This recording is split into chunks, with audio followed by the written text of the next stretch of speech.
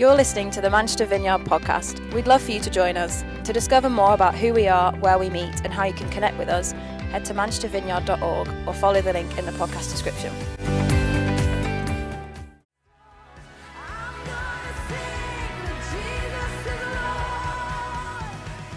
Guys, good morning. I don't know if any of you have noticed as you go out of here and you walk down the corridor, at the end of that corridor, right at the end, is this huge picture of food. Have you ever noticed that? Particularly the top right, I don't know what the snacks are, but the top right always slightly appeals to me more than the other part. But right in the middle of that picture, which is literally the whole of the end wall down there, is a window. And that's always fascinated me. I just felt this morning, I wanted to say this. So often we come and we just nibble. And the picture I kind of wanted to share with you is I think the Lord wants us to feast on him. And you move beyond just the sense of feasting, but actually there's a window, and the window is to look at the face of Jesus. And before we even start, I just want to pray that over some of you this morning. Father God, would you open our eyes to what it is to see the face of Jesus, that we might feast on you this morning.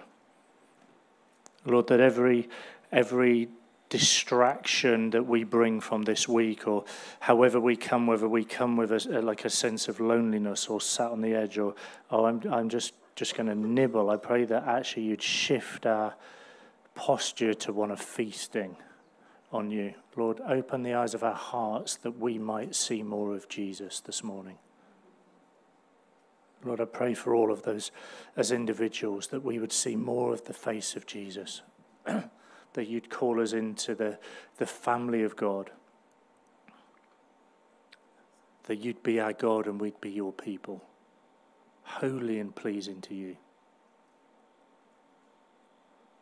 Lord, I pray we wouldn't be distracted by the feast, but we'd just see the thing that we're feasting on. Lord, even with worship, we don't worship, we worship Jesus. Lord, let our eyes see you afresh this morning. We welcome you here, Lord. Amen. We're in the middle of a series. It's a 5-parter, and we're on part 4. So if you're still with us, you're doing well. We've been looking at investing with vision, investing not on our terms, investing for abundance, and then today, investing for no return. If you've missed one, I'd encourage you to catch up, because they don't slot together as nicely as they might have if I was more planned, but they probably make more sense in the context of the other. Week before last, Steph and I were away, and in the place that we were staying, as we walked in, this guy literally walked into Steph. You know when someone walks into you, like, whoa, it pretty much knocks you off your feet. Anyway, long story short, this guy, basically we had quite a long conversation with him, but he is 100% blind in both eyes. And I can't remember how long he actually said he'd been blind for, but it was longer than 15 years. Anyway, his blindness was caused as a result of quite a horrific attack, and I'll spare you the details. It's quite distressing and quite traumatic, but as a result, he was blind in both eyes. And at the point of that attack, he'd also been, I'm not 100% sure how this works, but he said he'd been clinically dead for 4 minutes. So in itself, it seemed quite a miracle that he was still alive. Now, sadly, the pain of that story didn't quite end there. At one point, for no reason, he was just looking out, he wasn't looking out, he was sat with his back door open, and his guide dog was playing in the garden, and his guide dog just drops dead. And a little while after that, he had a house fire, which was deeply traumatic. You're listening to this guy's story, I'm like, you've been through some very, very challenging stuff. Anyway, we're chatting with him for quite a few hours, and he was remarkably open, telling us all sorts and everything. Anyway, as with anybody, when you chat with them, you kind of, regardless of the trauma of their story, the only real hope or life that you can offer is that of Jesus. And so Jesus has come up a few times in the course of the conversation, and we're seeking constantly to kind of invest that and deposit that into him. Anyway, they came to this point where I kind of said to this guy, mate, can I be honest with you? I believe in Jesus, and I believe that he can and he does physically heal people. And I'll be honest, I sort of was slightly stumbling in what I was saying, because one, his blindness was quite confronting, but also whenever you say to somebody, I've seen it with my own eyes, obviously that's not the right thing to say to this guy. I was aware that he wouldn't have seen anything with his own eyes. And so he said to me, he's like, nah, you're all right, mate. That's good for you, but that's not really my kind of thing. And anyway, as we're chatting, I'm aware people often say that because offering to pray for them is actually quite odd and it seems a bit weird. And so me saying that, he's kind of was a bit dismissive. So the conversation continues, and after a while I said to him, if you were stood before Jesus right now and you could ask him for one thing, what would it be? And without a moment's hesitation, he said that I could see again. And it kind of just breaks your heart for the reality of this guy's situation. And so I said to him, look, prayer can sometimes maybe seem a bit weird, and even the way I said it may be a bit weird. But if I was to pray with you, let me just kind of explain how I might do it. I just kind of want to chat with Jesus like we're chatting now. Nothing more strange is going to happen. Admittedly, there is nothing actually natural about the supernatural, but the side that I'm going to do in the conversation is just very natural. I just want to ask Jesus that through the power of the Holy Spirit, your eyes might be opened. Would that be okay? He's like, oh, yeah, that'll be okay. And I was like, oh, maybe I tried to say that before, but you misunderstood. But anyway, we're sat at the bar, and I said, look, nothing as far as I know is going to happen that's going to be weird. But also, I want you to know that I'm here. And so do you mind if I just hold your shoulders, just so you know? So anyway, I stand behind him and I hold his shoulders, and I spoke to his eyes, and I commanded in the name of Jesus that they be open. I asked the healing power of Jesus to come on him. And I kind of said something that we've done a few times before. I said, I just want to also step into that moment of your assault and actually ask Jesus to rewrite that story. And I also spoke very gently about forgiveness of the guy that had assaulted him, aware that I didn't know this guy well, and obviously it was a deeply traumatic, painful experience. Anyway, after a period of time, I said to him, look, mate, don't be kind to me in any way. Don't say something that isn't a reality, be honest, but is there any difference at all with your eyesight? And he said, no, nothing. And I said, do you sense any change anywhere in any part of your body, not just your eyesight? Do you have any heat or any feeling or any sense that anything is any way different? And he said, no, nothing. Anyway, we chat and we laugh and joke for another hour or so, and he shared some stories of his life, and he starts telling me how he's never seen his children. He's got teenage kids, he's never seen them. And I'm like, oh man, this is heartbreaking. And anyway, after a while I said, look, sometimes when we pray, particularly for physical healing, something that I'm aware of is often we really have to persist. You don't just go, right, that's it, let's move on. I said it can be partial, it can be delayed, but I long for you to see, and I'm up for whatever you're up for. Can I pray for you again? And he was totally open to it. Anyway, similar thing, I gently held this guy and we prayed, and after a period of time, nothing. And so I'm not sure where he went, but I went off to bed, and I didn't sleep that well. The next morning I've got up, and the other guy that was with me, were having breakfast together, and I said I didn't sleep that well. I've been wrestling with this thing for the whole night. And he said, same, I've been up most of the night just crying, just heartbroken for this guy. Now, I'd love to tell you this guy was healed. That I know of, he wasn't. I'd love to tell you that his heart in some way softened towards an acceptance of Jesus. That I know of, he hasn't, and it wasn't. I guess there's just a few things I wanted to draw out of this, though. Firstly, I think we have to be relentless in our pursuit of doing the stuff that Jesus did in the way that he did it, seeking for his kingdom to extend. I often think we back off these moments when we pray for someone at work, or we pray for a colleague, or we step out in faith, because it's like, what if it doesn't happen? What if it doesn't work, for want of a better word? Or I often find it fascinating that the person you pray for or you share with is often way less bothered about all of that. This guy wasn't thinking it was going to work anyway. He'd already come to that conclusion. So he wasn't bothered by that because he's already told me that he didn't think anything would change. He was actually just deeply grateful that we would take enough care and concern to have the conversation and to step into that place, whether or not anything changed. ultimately he left, I would say, with something of a knowledge of more of the love of God and of Jesus embedded in his heart than he came with, even though physically nothing shifted.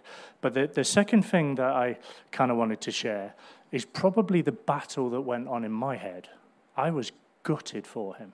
This guy can't see his children, and I've seen many, many people healed of many, many things, and this guy really needed it. I don't want to be the judger of whether or not somebody should be healed. That's not really our role. But sometimes I've seen people healed of stuff where whether or not they did, it was like, well, it didn't really make much difference to their life. It wasn't a big deal. To this guy, this was a big deal. And I also know this stuff isn't just for in here. It isn't just for in church environments. Actually, it's for out there. And it really deeply pleases the Lord, I think, to do it outside of the church context. And so I'm like, please, Jesus, please, nothing. You know what? This is the reflection I kind of want to take from it.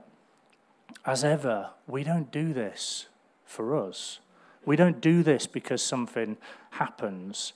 We do it because that's what Jesus told us to do. And I have deep, deep faith that blind eyes will see and the dead will be raised. And actually, personally, you get very opportunities to step into both of those, the dead being raised and the blind seeing. And when I get it, sure am I taking it, because it's not about me in any way. Because it's always about him, and that's the thing that he wants us to be about. Matthew 11, verse 2, John the Baptist was in prison and heard all of these things that the Messiah was doing. So he sent his disciples to ask Jesus, are you the Messiah we've been expecting, or should we keep looking for someone else? Jesus told them, go back to John and tell him what you've heard and seen, that the blind see, the lame walk, the lepers are cured, the deaf hear, the dead are raised to life, and the good news is being preached to the poor. Luke 4, verse 18, the Spirit of the Lord is upon me, for he's anointed me to bring good news to the poor. He sent me to proclaim that the captives will be released, that the blind will see, that the oppressed will be freed, and that the time of the Lord's favor has come. We have to keep stepping into the thing that he's told us to do. Today I want to talk about investing for no return. Investing for no return, because it's kind of a kingdom principle, but so often I think we hold back because we don't get anything from it. It knocks our pride, it dents our ego. The return or the investment won't be what we thought it would be. It isn't what we expected or what we wanted. And do you know, this is my assessment of that. That's okay. It's okay because we aren't in it for our return. We're in it for his glory and for his glory only. I didn't pray for that guy because I could heal him, because I can't heal anyone. I didn't pray for the guy because it gave me some kind of ego trip, because it didn't. And if it did, I'd need to lay that down pretty quickly, because otherwise that would eat me up. I prayed for him because I want to be obedient to the things that Jesus asked us to do, and the rest of it is really on him. The return, if ever there is one, is on him. We want to be people that invest for no return other than for his glory. Let me just read to you a bit of a passage from Luke 17. If you've got your Bibles, we can turn to it. Luke 17, starting in verse 1, says this. One day Jesus said to his disciples, there will always be temptations to sin, but what sorrow awaits the person who does the tempting. It would be better to be thrown into the sea with a millstone hung around your neck than to cause one of these little ones to fall into sin. So watch yourselves. If another believer sins, rebuke that person. Then if there is repentance, forgive. Even if that person wrongs you 7 times a day and each time returns again and asks forgiveness, you must forgive. The apostles said to the Lord, show us how to increase our faith. The Lord answered, if you had faith even as small as a mustard seed, you could say to this mulberry tree, may you be uprooted and planted in the sea, and it would obey you. When a servant comes in from ploughing or taking care of sheep, does his master say, come in and eat with me? No, he says, prepare my meal, put on your apron, and serve me while I eat. Then you can eat later. And does the master thank the servant for doing what he was told to do? Of course not. In the same way, when you obey me, you should say, we are unworthy servants who have simply done our duty. If last week's word that sat alongside the conversation around investment was faithfulness, I think this week's word that sits around investment is forgiveness. For us to invest seeking no return in the church, in the city, we're going to need to have hearts of forgiveness. Let me explain what I mean. In this passage, Jesus points out a couple of things. The main two things that he's pointing out is, firstly, this, that temptations and stumbling blocks will come. Temptations are kind of a fact of life. Temptation isn't the same as sin itself. Temptation is the pull or the influence or the enticement to sin. Being tempted isn't the sin itself. Temptation gives birth to sin when we give into it. That's what James says. So clearly, I think in James 1:4, it says this: temptation comes from our desires, which entice us and drag us away. The desires give birth to sinful actions, and when sin is allowed to grow, it gives birth to death. See, Jesus reminds us that we will experience and be influenced by temptations. That's the first thing. The second thing is, from this passage, is woe to the one through whom they come. It says this, it says it would be better to be thrown into the sea with a millstone hung around your neck than cause one of these little ones to fall into sin. In other words, there is something worse than temptation, and that is being involved in being the one doing the tempting. Just picture of that verse for a moment. I read a few articles on it this week, and I chose not to share it because it's actually deeply traumatic to think about what it would be like to be thrown into the sea in that way. But it would be better to be thrown into the sea with a millstone hung around your neck than cause one of these little ones to fall into sin. Because temptations and sin are a fact of life, Jesus tells us to be on our guard. I love that little phrase in verse 3. So watch yourselves. This isn't kind of where I'm going with this today, and I'll unpack where I am trying to go. But just to say, if you're straying, if you're starting to drift, if you're having those early stages of that flirty text, or you're holding the look, or you're starting to spend money in the wrong places, or you're building up a stockpile of jealousy, or if you're, whatever the if you're is for you, only you kind of know that right now and know the thing that is brewing in your heart. What are you starting to live with and become comfortable with, that if you put it before Jesus, you know actually you should run a mile from it? Let me just encourage you, run a mile and do it pretty quickly. The passage says, watch yourself. Honestly, some of you know that. It's just ringing an alarm bell and raising a flag now. Honestly, watch yourself. What's a church? A church, among many other things, is a collection of people giving and receiving correction as we avoid temptation and we seek to live with everything within us for Jesus. I find it so funny that sometimes we love to give it, but we hate to receive it. Have you found that? We love to give correction, but man alive, don't tell me where I'm wrong. Are you receiving correction? Would be a question I want to ask you. What person, what leader in your life are you allowing them to correct you? I honestly, I'm a man under authority. I am locally, nationally, among a number of us in the right place and the appropriate ways.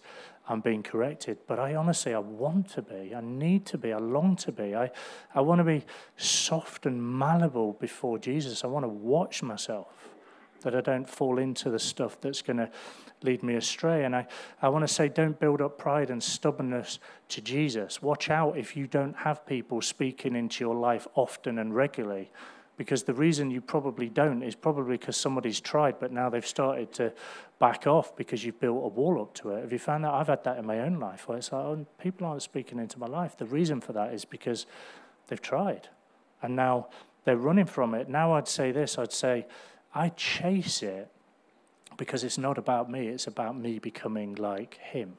And having people in your life who are willing to do that is kind of part of it. Now, one temptation we can face is that we're always rebuking and we're never forgiving, or we're always forgiving and never rebuking. Have you found that? We've got to find the tension of the middle ground. If you love to rebuke someone else, you could be in danger of being harsh.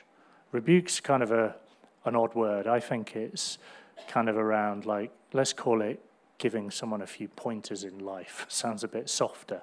But you need those people in your life who are able to help you and uncover the things that are holding you back. But if you've ever been given a few of those with no grace and no softness, it's like, well, that is a rebuke. That is brutal. That avoidance of truth and reality, though, can cause us many problems.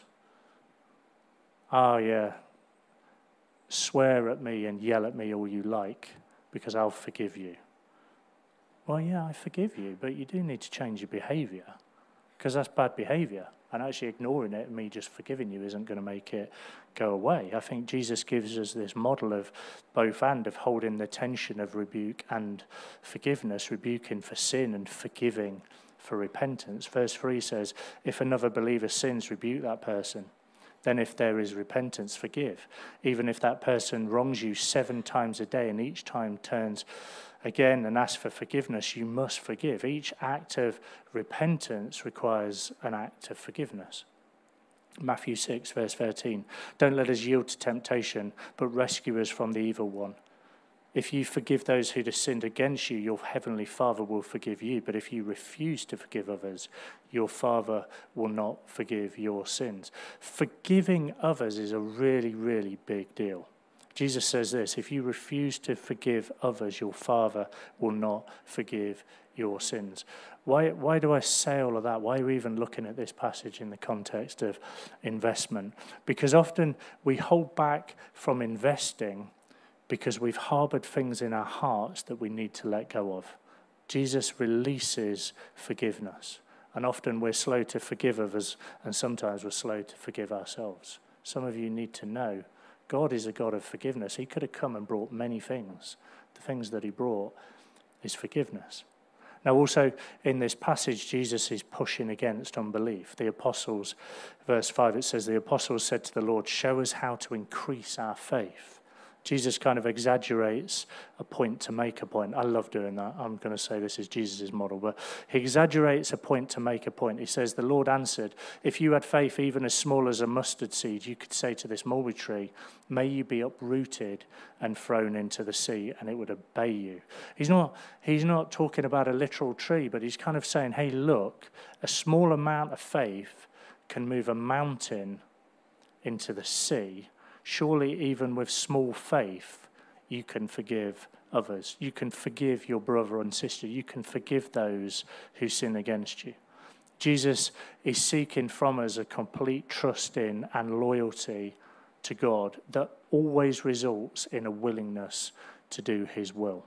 Faith is not something we use as a show to put on for others. It's complete and humble obedience to God's will and a readiness to do whatever he calls us to do. If we have little faith, we can move trees. And also with little faith, we can forgive. Now, this is kind of a big deal, I think, because some people may resist forgiving others, even subconsciously. I don't know if you find yourself doing that. And that tumbles them into this heart and this attitude of stubbornness and sin. Now, others face the temptation of pride when they do forgive others. You know, like, oh, maybe I should have a medal for how forgiving I am of you, because I need grace because of you. Well, that's kind of just pride. That's where Jesus brings in verse 7. He says this, when a servant comes in from ploughing or taking care of sheep, does his master say, come in and eat with me? No, he says, prepare the meal, put on the apron, and serve me while I eat. Then you can eat later. And does the master thank the servant for doing what he was told to do? Of course not. In the same way, when you obey me, you should say, we're unworthy servants who have simply done our duty. The master doesn't thank the servant for doing the thing that he was supposed to do. You know, hurt people, but forgiven people, forgive people. We've been forgiven, we've been pardoned, and we've been freed. And we get to give that away. And we get to give that away freely. And when we look to invest not on our terms, we have to increasingly work out what temptations, what resistance to forgiveness will get in our way. And what do we have to deal with? What greed, what pride, what selfishness, what desire to remain in control or to not look silly, or what resentment, or what jealousy, or what this is actually mine. All of this stuff just gets in the way. You know, sometimes when I reflect on the heart we have for this city and all we've tried to do with 422, well, 422, if I'm honest, was only ever his initiating. And it was our collective desire to be obedient to it. It was only ever really us just following the Lord's leading.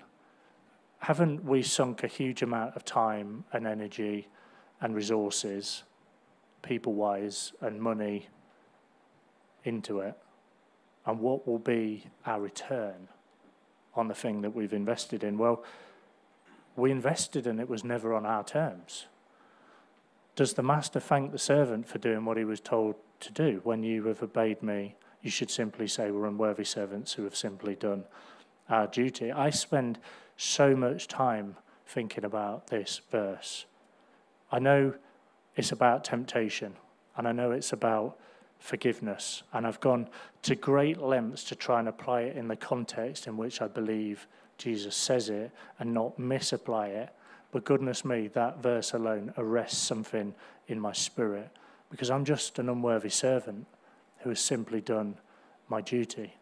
If we've obeyed God, we've only done our duty. And actually we should regard that in itself as a privilege. Do you sometimes feel that you deserve a little extra credit for serving God? Remember, obedience isn't something extra that we do, it's just our duty. So if ever pride rises up in you, honestly, I want to say, whack it with that verse. If you serve to be seen, whack it with that verse.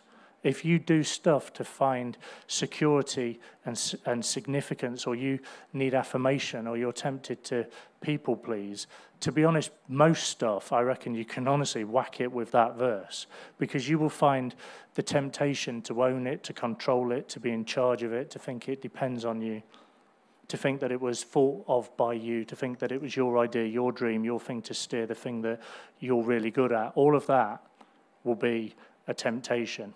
You know, a few weeks ago I did a talk where I was just talking about investing and just being the servants. Well, can I just go one step further to say we aren't just the servants. I'm just an unworthy servant. I'm not just serving, I'm actually unworthy to even be serving. If I didn't already know it, this is a reminder that it's really nothing to do with me. It's all to do with him. And he is certainly attacking unwarranted self-esteem and spiritual pride in this passage. But the amazing thing is, this isn't like a self-defeating, character-bashing, you need to go away deflated, I'm just literally just useless. This actually, when we understand the context of it, I think should be deeply liberating and freeing for us. The guy that I prayed for who was blind when medically there was no solutions, that had nothing to do with me. I can't help him. I'm going to feel a bit daft. People are looking at me, what are you doing? He's kind of processing like, what are you doing? Oh yeah, but it's got nothing to do with me, because I'm not looking for anything in return other than to invest in being sold out for Jesus and invest in his kingdom and invest in his way, because we remain faceless and the only thing that is seen and revealed is the face of Jesus. So if your obstacle is you don't have the gifts or the skills or the upbringing or the knowledge or all of that, I kind of want to say, to be honest, to a degree, that's actually probably a really good thing, because you won't be able to make it about you. You'll have to keep it all about him. There's a phrase that I love, and it's this that I heard said once: if you sow in the streets, you'll reap in the seats. Now, I want to just talk about the principle, not the reality, because I'm not trying to talk about bums on seats and growing a church, but I do believe God blesses what we give away. With 422, I've often thought about this. Will God ever criticize our generosity? Will he ever sit us down and say, you just gave away too much to those who couldn't give back to you. He's never going to say that. You turned the cheek too many times. You over-forgave somebody who had wronged you or hurt you. He's never going to say that, because our heart and our desire is to invest for no return, to give to love, to serve those that can't give back, to forgive, and to show love and to extend grace time and time and time again. And it's so important. So what we sow and the way that we sow it is going to be the thing that we'll reap. He's never going to criticize us for being overly generous. Galatians 6, verse 7 says this: "Don't be misled, you cannot mock the justice of God. You will always harvest what you plant. Those who live only to satisfy their sinful nature will harvest decay and death from that sinful nature. But those who live to please the Spirit will harvest everlasting life from the Spirit." So let's not get tired of doing what is good. At just the right time, we will reap a harvest of blessing if we don't give up. Therefore, wherever we have the opportunity, we should do good to everyone, especially to those in the family of faith. I love that. Let's do good to everyone, but especially among ourselves. You will harvest what you plant, and it will be a blessing if you don't give up. Investing for no return is costly. I think that's why he encourages us to not give up. Why does he encourage us to not give up? Have you ever thought about it? I often think about that. I think because at times it'll be tempting to give up because it's really costly to invest for no returns. Luke 6, verse 38, "Give and you'll receive, and your gift will return to you in full, pressed down, shaken together to make room for more, running over and poured into your lap. The amount you give will determine the amount you get back." No return. But goodness me, if I'm honest, we do get back. But let it be a heart and a desire for it to be him and for him alone. 2 Corinthians 9, verse 6, remember this: "The farmer who plants only a few seeds will get a small crop, but the one who plants generously will get a generous crop. You must each decide in your heart how much to give, and don't give reluctantly or in response to pressure, for God loves a person who gives cheerfully, and God will generously provide all you need, and then you'll always have everything you need and plenty left over to share with others." Sowing generously, investing generously is a kingdom principle, and what we sow, we will reap, and what we reap, we have sowed. Don't give up investing. Some of you, I want to say this specifically to you, some of you are discouraged. Your hearts are heavy, you're burdened and you're wounded by giving away and not seeing a return. I gave everything to them, and they gave nothing to me. We're investing for no return other than his glory. Don't give up. I poured my life into them, and they gave me nothing back. We're investing for no return other than his glory. Honestly, don't give up. What's held you back? I've invested before, and it cost me so much. We're investing for no return other than his glory. Honestly, don't give up. We need you to be ready to invest and to be ready to unlock and release all that the Lord has for us as a community and enable us to reach the lost and see the kingdom extended in our time. Do you know where we see one of the greatest models of unlimited, spontaneous expansion of the local church? It's in the book of Acts. I'm reading through it at the minute. The church of Jerusalem gives the greatest model ever of the explosive expansion of the church. In fact, the church's growth described in Acts is kind of nothing short of a miracle when you think of it. If you read Acts 1, there's about 120 of them. The time you get to Acts 4, the number of men alone has grown to about 5,000. Most people would think if you add women and children to that, you're looking at about 15,000 people at that point. By the time you get to Acts 21, verse 20, we learn that there's tens of thousands of believers in the early church. Most would say there was between 50 and 100,000 people in the church at that time. So in just 25 years, the church has grown from 120 to now a very conservative estimate of 50,000 people. You know, a good question, I think, to ask when you think of it that way is, how on earth did they facilitate all that was happening? Well, the Bible tells us, Acts 5, verse 42, and every day in the temple and from house to house, they continued to teach the message and preach this message that Jesus is the Messiah. Jesus is Lord. They met in larger groups for worship, and they met in smaller groups for relationship. It's kind of a biblical mandate that, I'll be honest, I think we know still works today. But if we're going to be healthy, we must grow larger and we must grow smaller at the same time. What does that mean? You can't grow larger and smaller. Well, larger like this in facilitating us to reach out to the lost and reach across the city and further afield, which aka church planting, but smaller through small groups. To be both effective, we have to have and to invest with a mindset of no return other than for his glory. Let's be honest, for some of you who have been around for a couple of months, maybe a couple of years, it's quite hard to make space for others. Have you ever fallen into that mindset? Surely it's easier to stay where we are. Oh, this is how I liked it. This is how it used to be.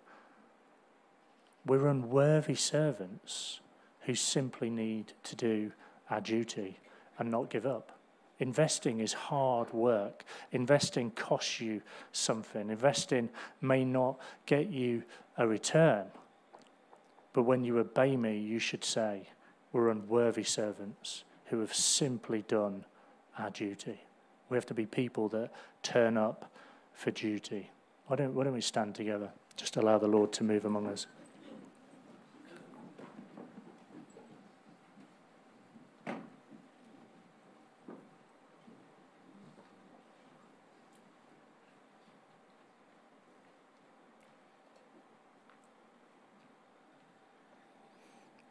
If you've not been with us before, we're just going to spend a bit of time resting and welcoming the Holy Spirit to move among us. It might help you to close your eyes as we do that. Lord, we welcome you.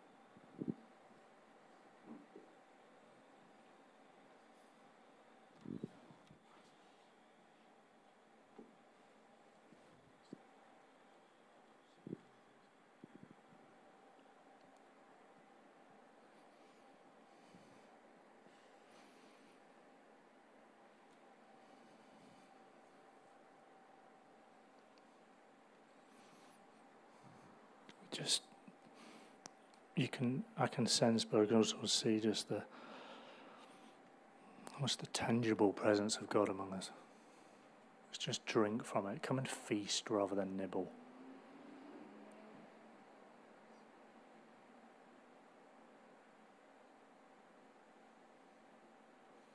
There'll be many things in many ways the Lord has stirred and spoken today, I think, for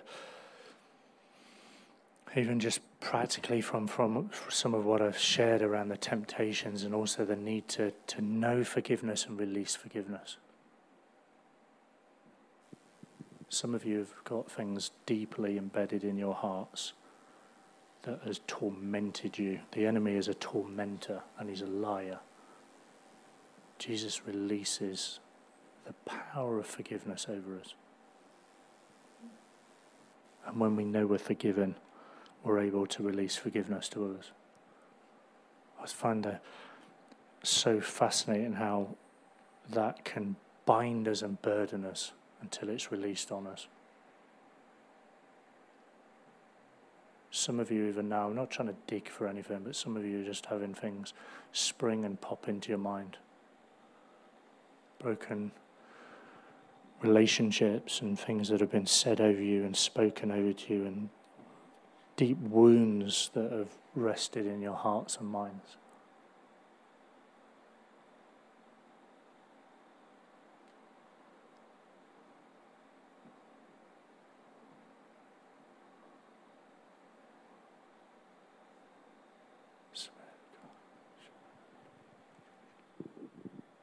There was a team of people praying for us all this morning, and they had a number of prophetic words that I'm just going to share. So firstly, they thought that people in this room will see Jesus clearly today. It's almost as if their vision will be renewed and restored, that it'll be cleared, and as a result, they'll know more of him, more of themselves, and more of the call on their lives. And for the new people in the room, there was a word that they wouldn't tangibly know and feel the love of God enveloping them today, that the Holy Spirit's here and enveloping you in his love. And that the God is breaking down people's hearts to enable them to be propelled forward.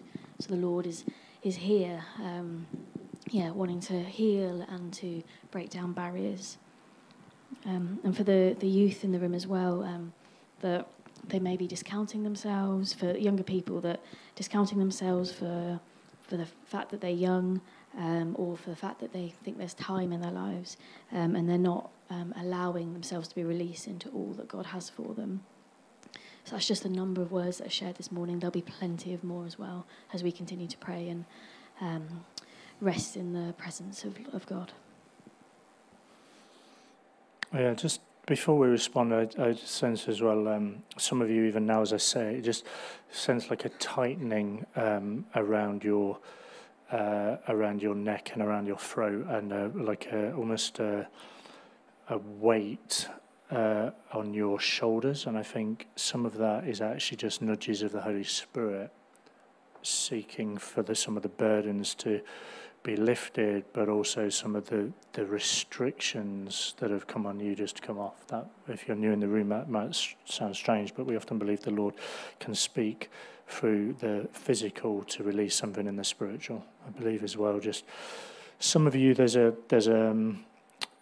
you've been nibbling and he wants you to feast, and it's releasing you back into the understanding this is solely for him.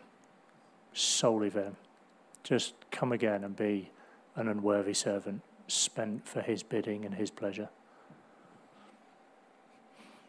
It's not that there's anything particularly special about the front at all, there isn't, but I do think there's something special about an outward sign of an inward design, allowing somebody to stand with you in these moments and to ask for the blessing of God to come on you. So as we're stood and it's easier to get out, if you want somebody to join with you and pray for you, it might be something that's mentioned or something completely different. You don't even need to share sometimes what it is. Why don't you just respond now, and some of the guys that are in small group will come and join with you and pray for you. As we always do, as people respond, let's not leave them long.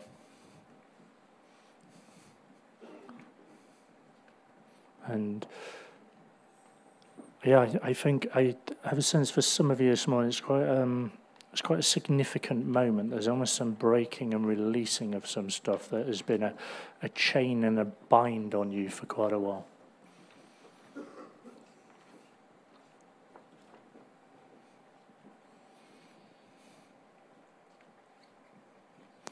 Some of you, I think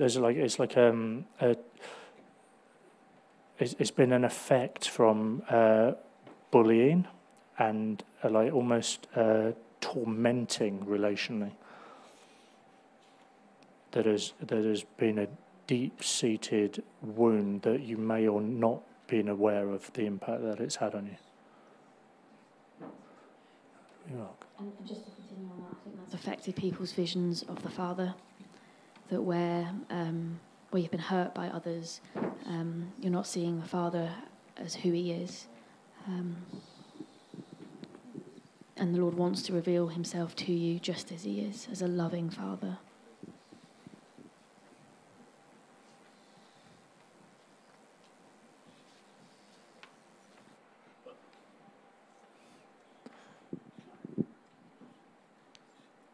There's a number of people that responded on the side, so if you're in a small group, please do come up and come alongside these people in prayer. There's quite a few people around the room responding as well. I'd encourage you, if you're in a small group, if you used to praying for people like this, come and join some of these guys. I think there's a degree of authority that needs to be taken over some of these things this morning.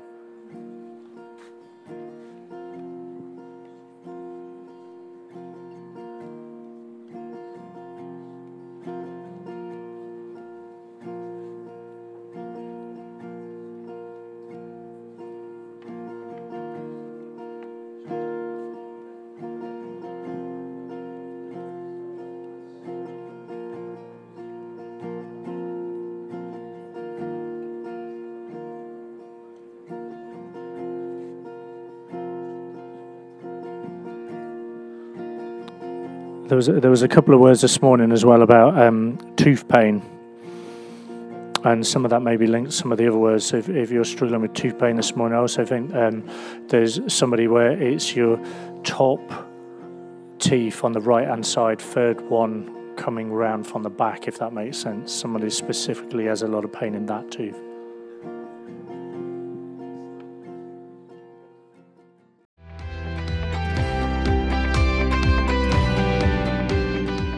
Thanks for listening. To find out more, head to manchestervineyard.org or follow the link in the podcast description.